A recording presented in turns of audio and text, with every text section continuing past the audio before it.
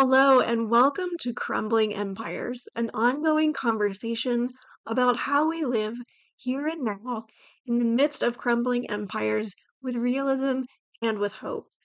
I'm Lindsay Medford, author of My Body and Other Crumbling Empires. My guest today is Courtney Ellis. She is the author of Present, The Gift of Being All In, Right Where You Are. And this conversation was so enjoyable, and it was also so inspiring and equally practical, which is such a sweet spot for the first episode of this show. I'm really excited to share it with you. If you are listening to this podcast via a Substack email, please know that it is being distributed through all the quote unquote regular podcast channels as well. So if it's more convenient for you to listen via your Apple Podcast, Spotify, whatever other app you use, you can go ahead and subscribe to Crumbling Empires there. And if you have found us via Apple or Spotify or any other podcast app, you are welcome to join us at my Substack newsletter, where you'll find some of these reflections that are in other episodes. You can read them.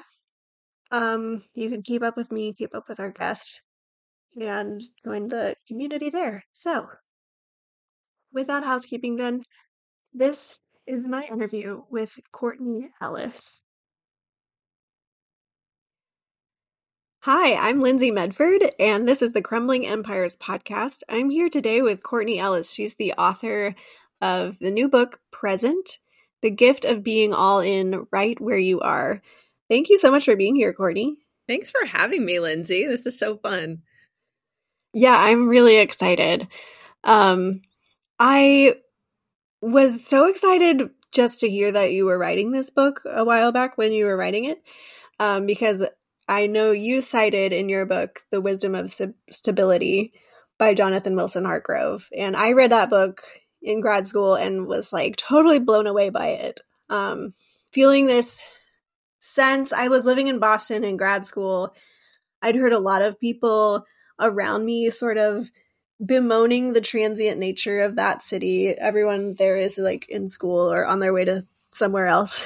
And I was really feeling the strain of being in my 20s, moving from state to state a bunch of times. And so when I read The Wisdom of Stability, I was like, oh, there's a whole Christian tradition of caring for one place, being with the same people in the same place for decades at a time, and seeing that as a way of witnessing to God's work in the world. And I found that really comforting, even though I was not able to,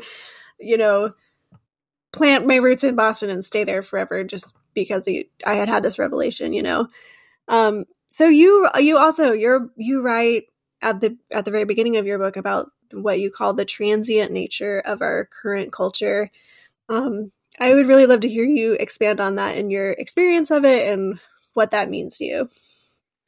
Yeah, so my husband and I have been married about 16 years, and the first 8 years of our marriage, we had moved 6 times. And people asked us if we were in witness protection. We're like, no, we're just in graduate school. This is graduate school and entry-level jobs and moving around. And I heard someone preach a sermon on the blessing of stability and kind of this monastic practice of stability. And for the first time realized that, I'm a child of the church. I grew up in Sunday school and heard so many sermons about go into all the world and preach the gospel, go. But it turns out that the Greek there is not travel far afield. The Greek means as you go about your life. Like in your normal, like as you go to the store, as you go to the market, as you go to the river, tell people this story. And it really transformed my understanding of what it is God calls us to do. Sometimes God does call us, across the country. And I think our culture and our generation, I'm a bit older than you, but I'm just going to lump myself in with our generation, sure. Lindsay, is a very transient generation in large part due to things like schooling and jobs that move us around. But I think part of the key to a book like Present and understanding this wisdom and blessing of stability is blooming where we're planted for as long as we're planted there. And sometimes Mhm. that invitation is to, one of my best friends is in the military and she moves all the time. But she said, I live ready to leave, but I could live ready to stay until the Army moves me again. And that's a very different thing. Kind of plugging in, putting down roots where we can, when we can, and it can transform our experience of the world and the difference we're able to make in the world and the difference that we're able to cultivate in our own souls. Yeah. I'm curious about this too. You're a pastor, and I think pastoring itself has this kind of nature, and then potentially, I'm not sure, but it sounds like maybe where you live has a bit of this culture and just structure as well, where people are going in and out of your life. So you are in one place, you've been there, I don't remember how long, but several years now. But you are also having the same challenge from a different perspective, where people come in your life. Sometimes they tell you, I'm here for 6 months. And sometimes they tell you, you've known them for a long time and they're like, I'm moving across the country next week. Tell me more about how you live with that. Yeah, that can be a really painful part of pastoring and ministry because you love your people, even the difficult people, you love them. They're Eugene Peterson calls them the faithful opposition. You love the faithful opposition. But it is hard because people move. We've been at this church now for 8 years. My husband's a pastor on staff as well. We've been here 8 years and, people die. And when you've known people and ministered to them and loved them and, sung next to them in the choir for 8 years and they die, like it's a significant thing. A few Sundays ago, a woman she's on our prayer ministry team, she's super involved, came up to me and said, hey, my children are in Nashville and I'm moving to Nashville this summer. And I felt this internal pull to start pulling away because it's going to be painful to stay connected because I love her and now I miss her already. But I think the deeper call to us is to not shy away from that grief that love causes and to stay connected. It's one of the hardest things, but it's also one of the most beautiful things that God calls us to, both in the church community and outside of it, to find ways to be connected faithfully for the time that God allows. Because, the person one pew over who plans to stay in this community for another 40 years could get struck by lightning and die tomorrow. We don't know how much time we have. So with the time we have, with the people who are in front of us, how can we stay connected? And it's a challenge. It's a constant challenge. Yeah. Is there a way that you sort of think about that grief or process that grief that helps you kind of stay in the almost a cycle here of loving people and letting them go? Or how do you stay there? I love the biblical invitation to lament, because I think the solution is not to say, this doesn't hurt, it's fine, I'm good, no problem. And she's moving for a good reason. She's not coming to us saying, I'm really mad about that sermon you preached and I'm out. We get that sometimes. This is not that. But to give that grief to the Lord and to understand that grief is born out of love and connection and care. And that doesn't mean it doesn't hurt. But that's the flip side to joy and connection and love, is it opens us up to great loss. But that's one of the only ways to be really alive. Yeah. Yeah. I love that about the title present. Because I think a lot of your illustrations in this book come from your experience of staying in one place. But you're also talking about, like you've said already, a wider experience of choosing to be all in, whether you know that you get to stay there or not. And you want to stay where you are, but like you just said, you don't know if something drastic will happen. And so I really appreciate that presence is something, even stability in a way, is something we can practice, whether we can control our living situation or not. And that's a big piece of it. I mean, we live in a world of immigrants and refugees and people who are forced from their homes. It's not just a choice. It's not a choice for I would say for the majority of us, between job changes and transfers and educational requirements and living in a world where people are forced from their homes. So it's less a there's a way to do this properly and more a when God puts you somewhere, when your circumstances put you somewhere, how can you be present in that place for as long as you're in that place?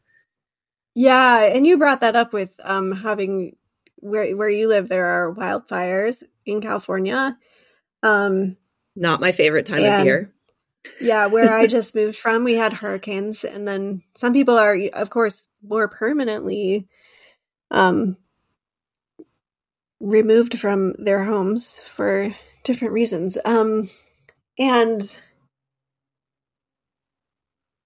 I think one thing also that I have found to be really true is that if there's like a flip side where we think that if we close ourselves off from being totally all in or start to pull away from people when we're not sure if they can stay in our lives, we think that we are avoiding risk or in avoiding grief. But there's also becomes this like, it also becomes hard in its own way. Even whether you move to a new place, like as an example, with moving to new places, whether you go somewhere by choice or by circumstance that you didn't choose, when I have not really fully decided to find what I love about a place, explore what there is to explore, um, discover whatever is unique about that place, whether that feels like home to me or not. When I don't do that, then I start to kind of lose my sense of literally of where I am in the world, and then even of who I am, and all the places start to seem interchangeable. And for some reason, I'm trying to avoid using the word shallow because it's really easy to just like point at the world and be like, everything is so shallow. But there is a real loss when we lose a sense of place, or when we lose a sense of connectedness to other people just because we're trying to avoid something. Absolutely. I think over time it makes us smaller, smaller relationally, and it can make us smaller spiritually when we live in this kind of self-protective posture. There is a cost. I think we have 3 fairly young children, and we're kind of we're not full-on free-range parents, but we're the parents who are at the playground and we're letting them play in the bushes and we're letting them climb the trees, and they're off the official playground equipment and they're doing their own thing. They're off-roading, and every once in a while I'll see a parent go up to our 4-year-old and say, where is your mommy? Are you okay? Where is your mommy? And I'm like, okay, first of all, I can see her from where I'm sitting. Like, we're good. I'm giving her a little freedom. But I think in the same way that parenting example kind of illustrates you can keep your kids really, really safe. But at what cost? What cost to the expansiveness of their soul and the big pokey stick she found in the bushes and the fact that she had a little adventure on her own. And there's risk to that, but there's also growth that happens.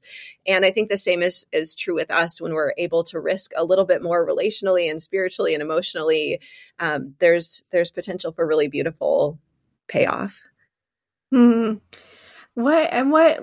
there really specific places also that you find a really strong sense of safety that allows you to take those risks?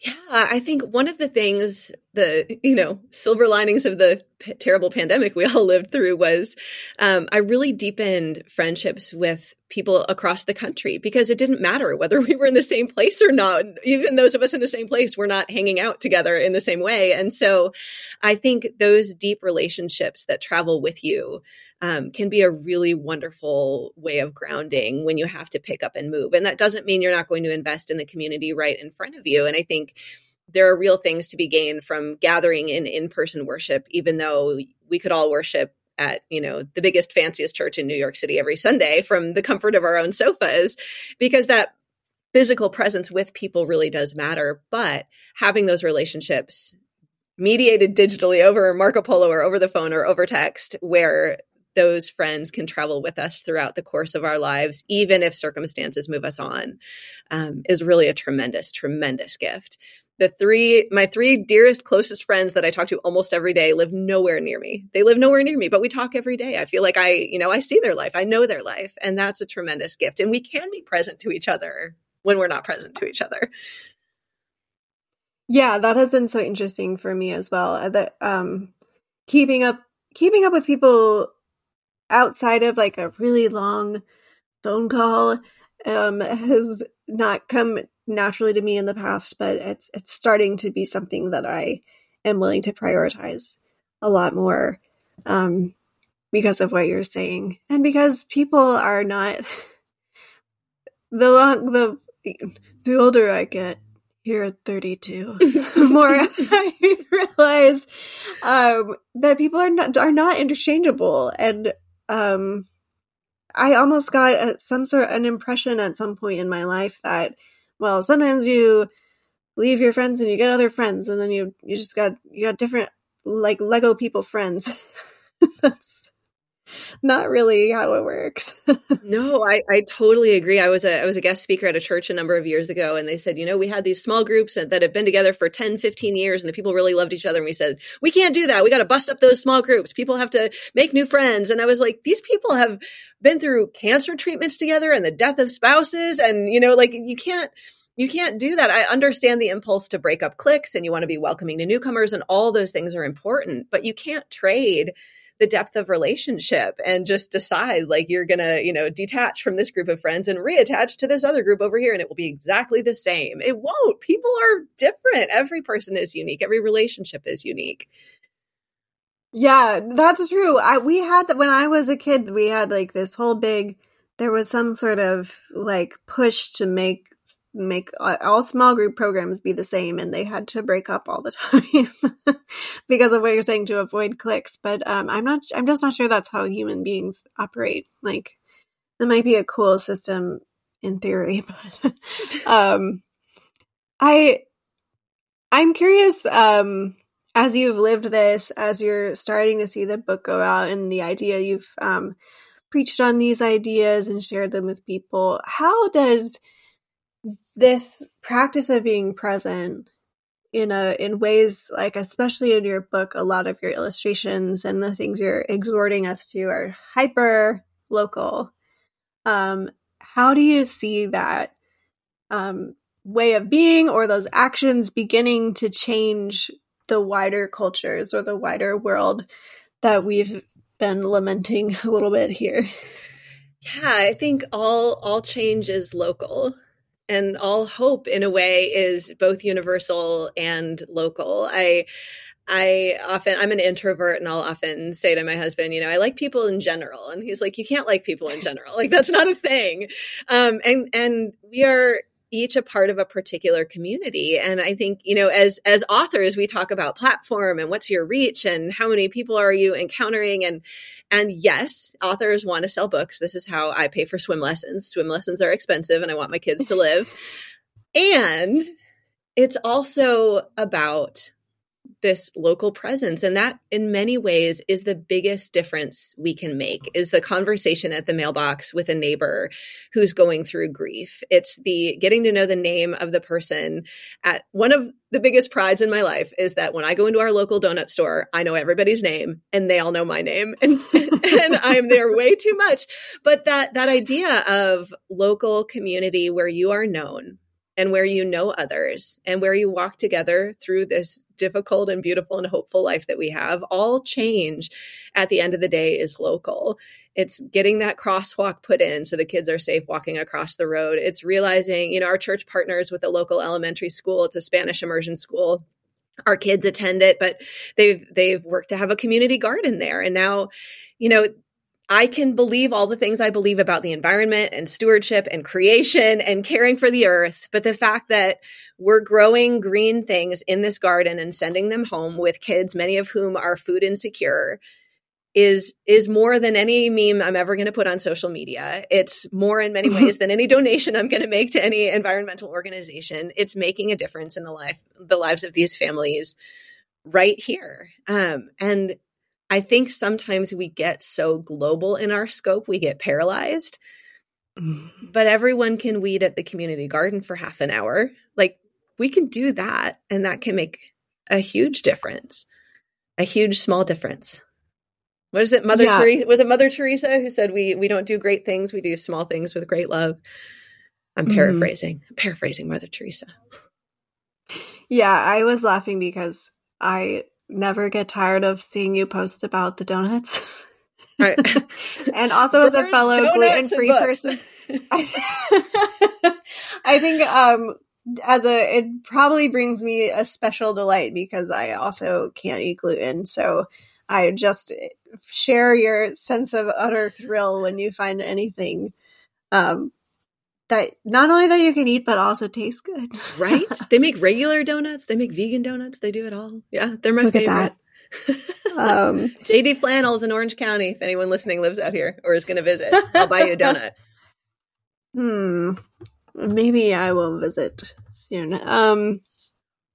Yeah, I really got the impression, like in my early 20s, and when I was starting to learn about the, like, some, the true scope of climate change. You just mentioned the environment, and food insecurity, these huge issues. And I almost got this impression that, in church circles, sometimes we call it charity versus justice, where charity being these acts of love that take place in our lives with our neighbors, on that smaller scale, and then justice being looking out towards the systemic problems or attitudes or cultures that are causing the issues we're trying to solve with our acts of charity, right? And I got this impression from a lot of people that these were almost like opposed, that if you wanted to do one, you could not do the other. Which, to be fair, we all have limited resources and limited time, and some of us do have to choose where to focus, and I think some of us are gonna naturally lean towards one or the other in our gifts and our interest. But I have, since I've been in more activist circles and started to understand how governments and local governments work, I become more and more convinced of what you're saying about change being local. At the very least, without the local change, the systemic change and the big things, big acts of legislation or organizations that look important actually become sort of hollow and ineffective really quickly. Yeah, for sure. For sure. And by all means, vote or march or protest or all of those things. But I think there is a trap where we believe, because we're not the person up at the podium leading this profound, tremendous national change, that then we're kind of off the hook, or our little actions don't matter. And the answer is both. God calls people to be Dorothy Day, but God also calls people to be the unknown person in my neighborhood who is working to make sure that the recycling goes to where it needs to go, that the world needs both. And in different seasons, we may be called to different things. There are times where God calls me to speak really clearly from the pulpit about something in front of hundreds of people. And then there are times where God calls me to weed the garden. And that's true for each of us. I think the part of the call is the willingness and the availability, but also an understanding and acceptance of our own limits. The middle section of the book of Present is about accepting our own limits, that limits actually can be a grace from God. And we were the parents who we had our first baby and we're like, this baby is not going to slow us down. We're just going to do everything the same way we did. And then we're like, we're so tired, we're going to die. It's like, maybe in this season, God has given us these limits. And instead of spending all our energy fighting against them, we could accept them and realize that there is something different for us in this season. And it is not going to be, the national speaking tour. It is going to be the play date. Right. Yeah. And just to make another note here, we do the same thing in church, where we're like, well, how many new members did you get this year? And what are you going to get on the denominational national speaking circuit anytime soon?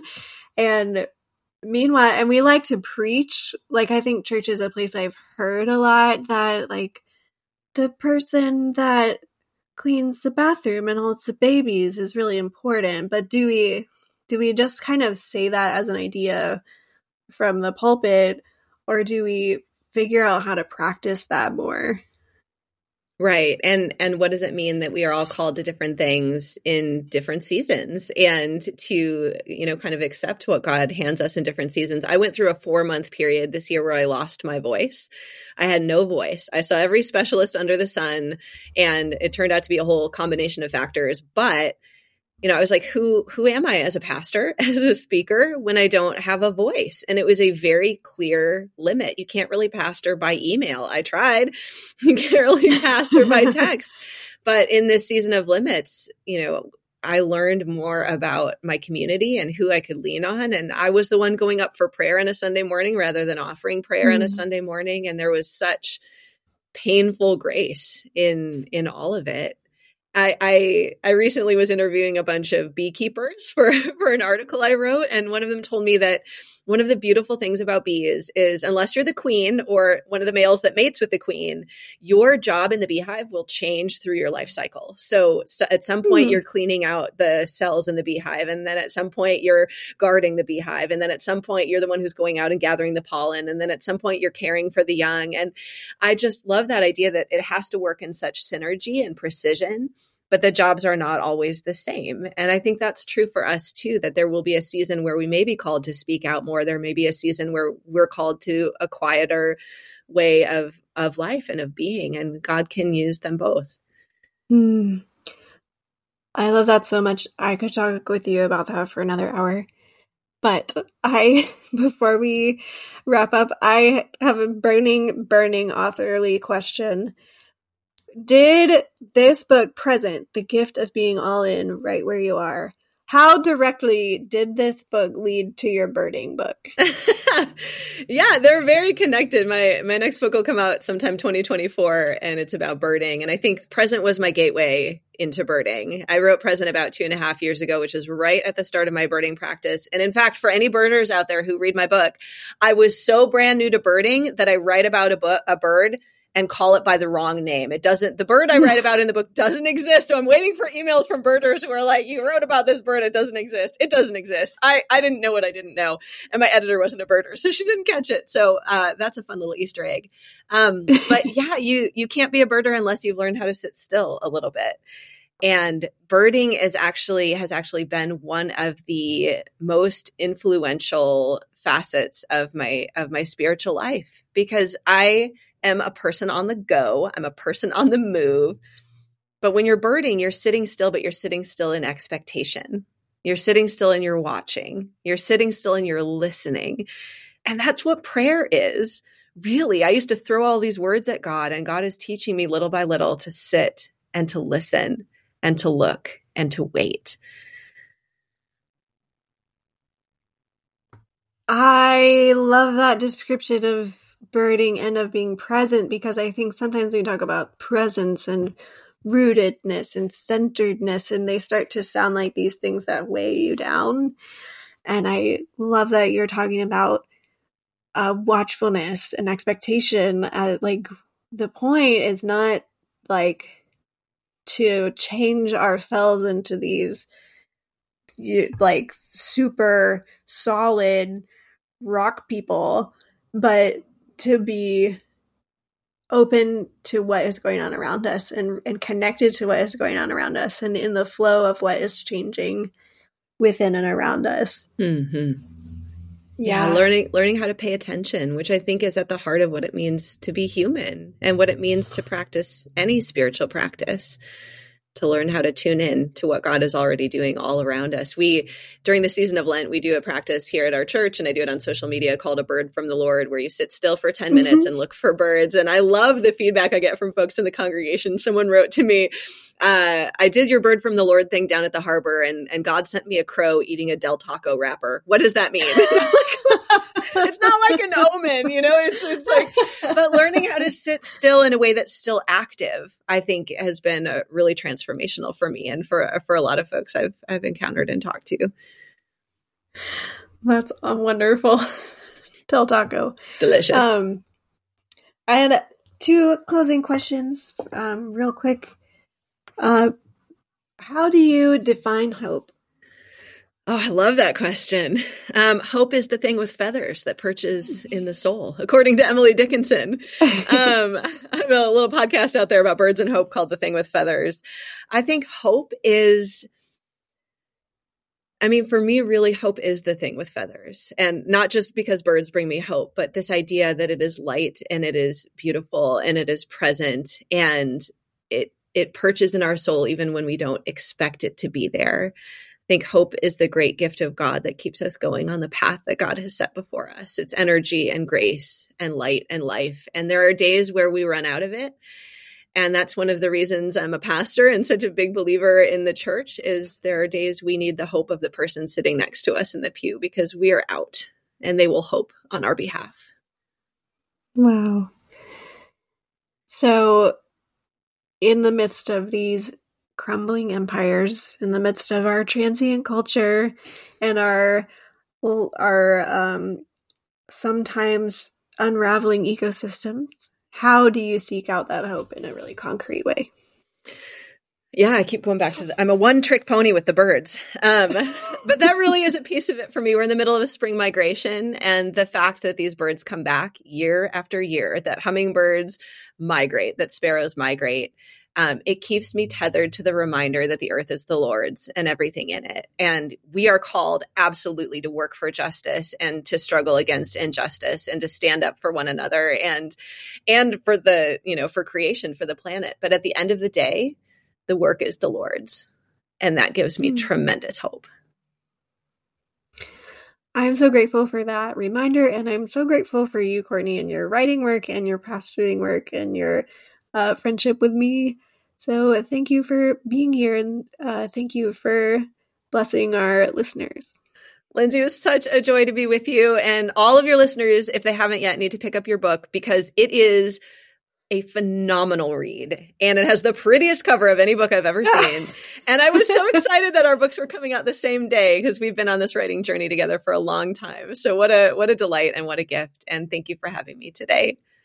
Yeah, well, we have been on this journey together, and I really feel strongly that these 2 books just are siblings in so many other ways as well.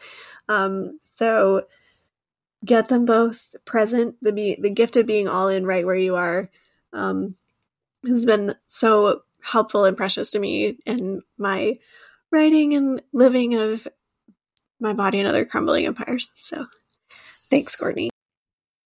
Thank you so much for joining us here at Crumbling Empires, our fledgling podcast, to use a bird metaphor.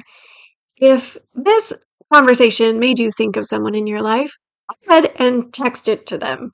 I know that always makes me feel so special and seen when other people send me resources or shows that they really enjoyed. And that's a really easy way to tell a friend you were thinking about them. If you are new to these parts, and I would just love to see more of you over at Instagram or at Substack, I am Lindsay Medford, Lindsay with a Y. You'll find me, and we'll see you another time on Crumbling Empires.